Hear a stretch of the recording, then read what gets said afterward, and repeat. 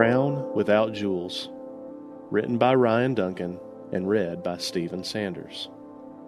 Let us then approach the throne of grace with confidence, so that we may receive mercy and find grace to help us in our time of need. Hebrews chapter 4, verse 16. Like most kids who grew up in church, I was enrolled in Awana the moment I had the ability to memorize John 3:16. Not that I'm complaining, I enjoyed the evenings of games and Bible stories. However, like every Bible club for small children, Awana had its share of speed bumps. One such bump appeared during a lesson where a young woman was sharing her testimony. She had just finished telling everyone the story of how her grandfather accepted Christ on his deathbed when a hand shot up in the back of the audience. Does this mean we can do whatever we want for as long as we want and say we're sorry before we die? Asked the child. I can vaguely remember the look of panic that came into the woman's eyes when she discovered her class was trying to cheat the system. Torn between theology and a group of minors, she opted for the easiest answer. Well, yeah, God will forgive you if you ask Him. Then reaching down in her jacket, she pulled out a tiny crown pin reserved only for the best children in the club.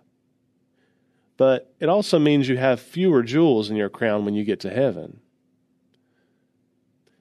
I'm not bothered that our leader chose to use this explanation. It's hard to describe the grace of God to a room full of third graders hopped up on gummy bears.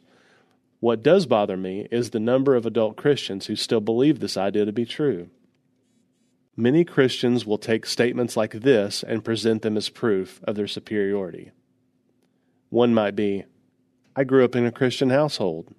Or another one might be, I accepted Christ when I was only 7. They use it as proof that the older person who just gave their life to Christ is somehow second class. Thankfully, Jesus didn't see it that way, and said as much in the parable of the vineyard. Matthew 20, verses 10 through 16 says, So when those came who were hired first, they expected to receive more. But each one of them also received a denarius. When they received it, they began to grumble against the landowner. These men who were hired last worked only an hour, and you have made them equal to us, who have borne the burden of the work and the heat of the day. But he answered one of them and said, Friend, I'm not being unfair to you. Didn't you agree to work for a denarius? Take your pay and go. I want to give the man who was hired last the same that I gave you. Don't I have the right to do what I want with my own money? Or are you envious because I am generous? So the last will be the first, and the first will be the last. It doesn't matter if you spend your entire life ignoring God or trying to build a stairway to heaven. We have all sinned and fallen short of the glory of Christ. But when we accept Him as our Savior, that all changes, regardless of how old we are or how we've spent our past. The whole wonderful point of grace is that it cannot be earned. How else could it be called grace? Intersecting faith and life. Remember to be humble and show understanding to others. We are all on a journey to know God, so love others as He would love them. For further reading, check out Romans 6, verse 14.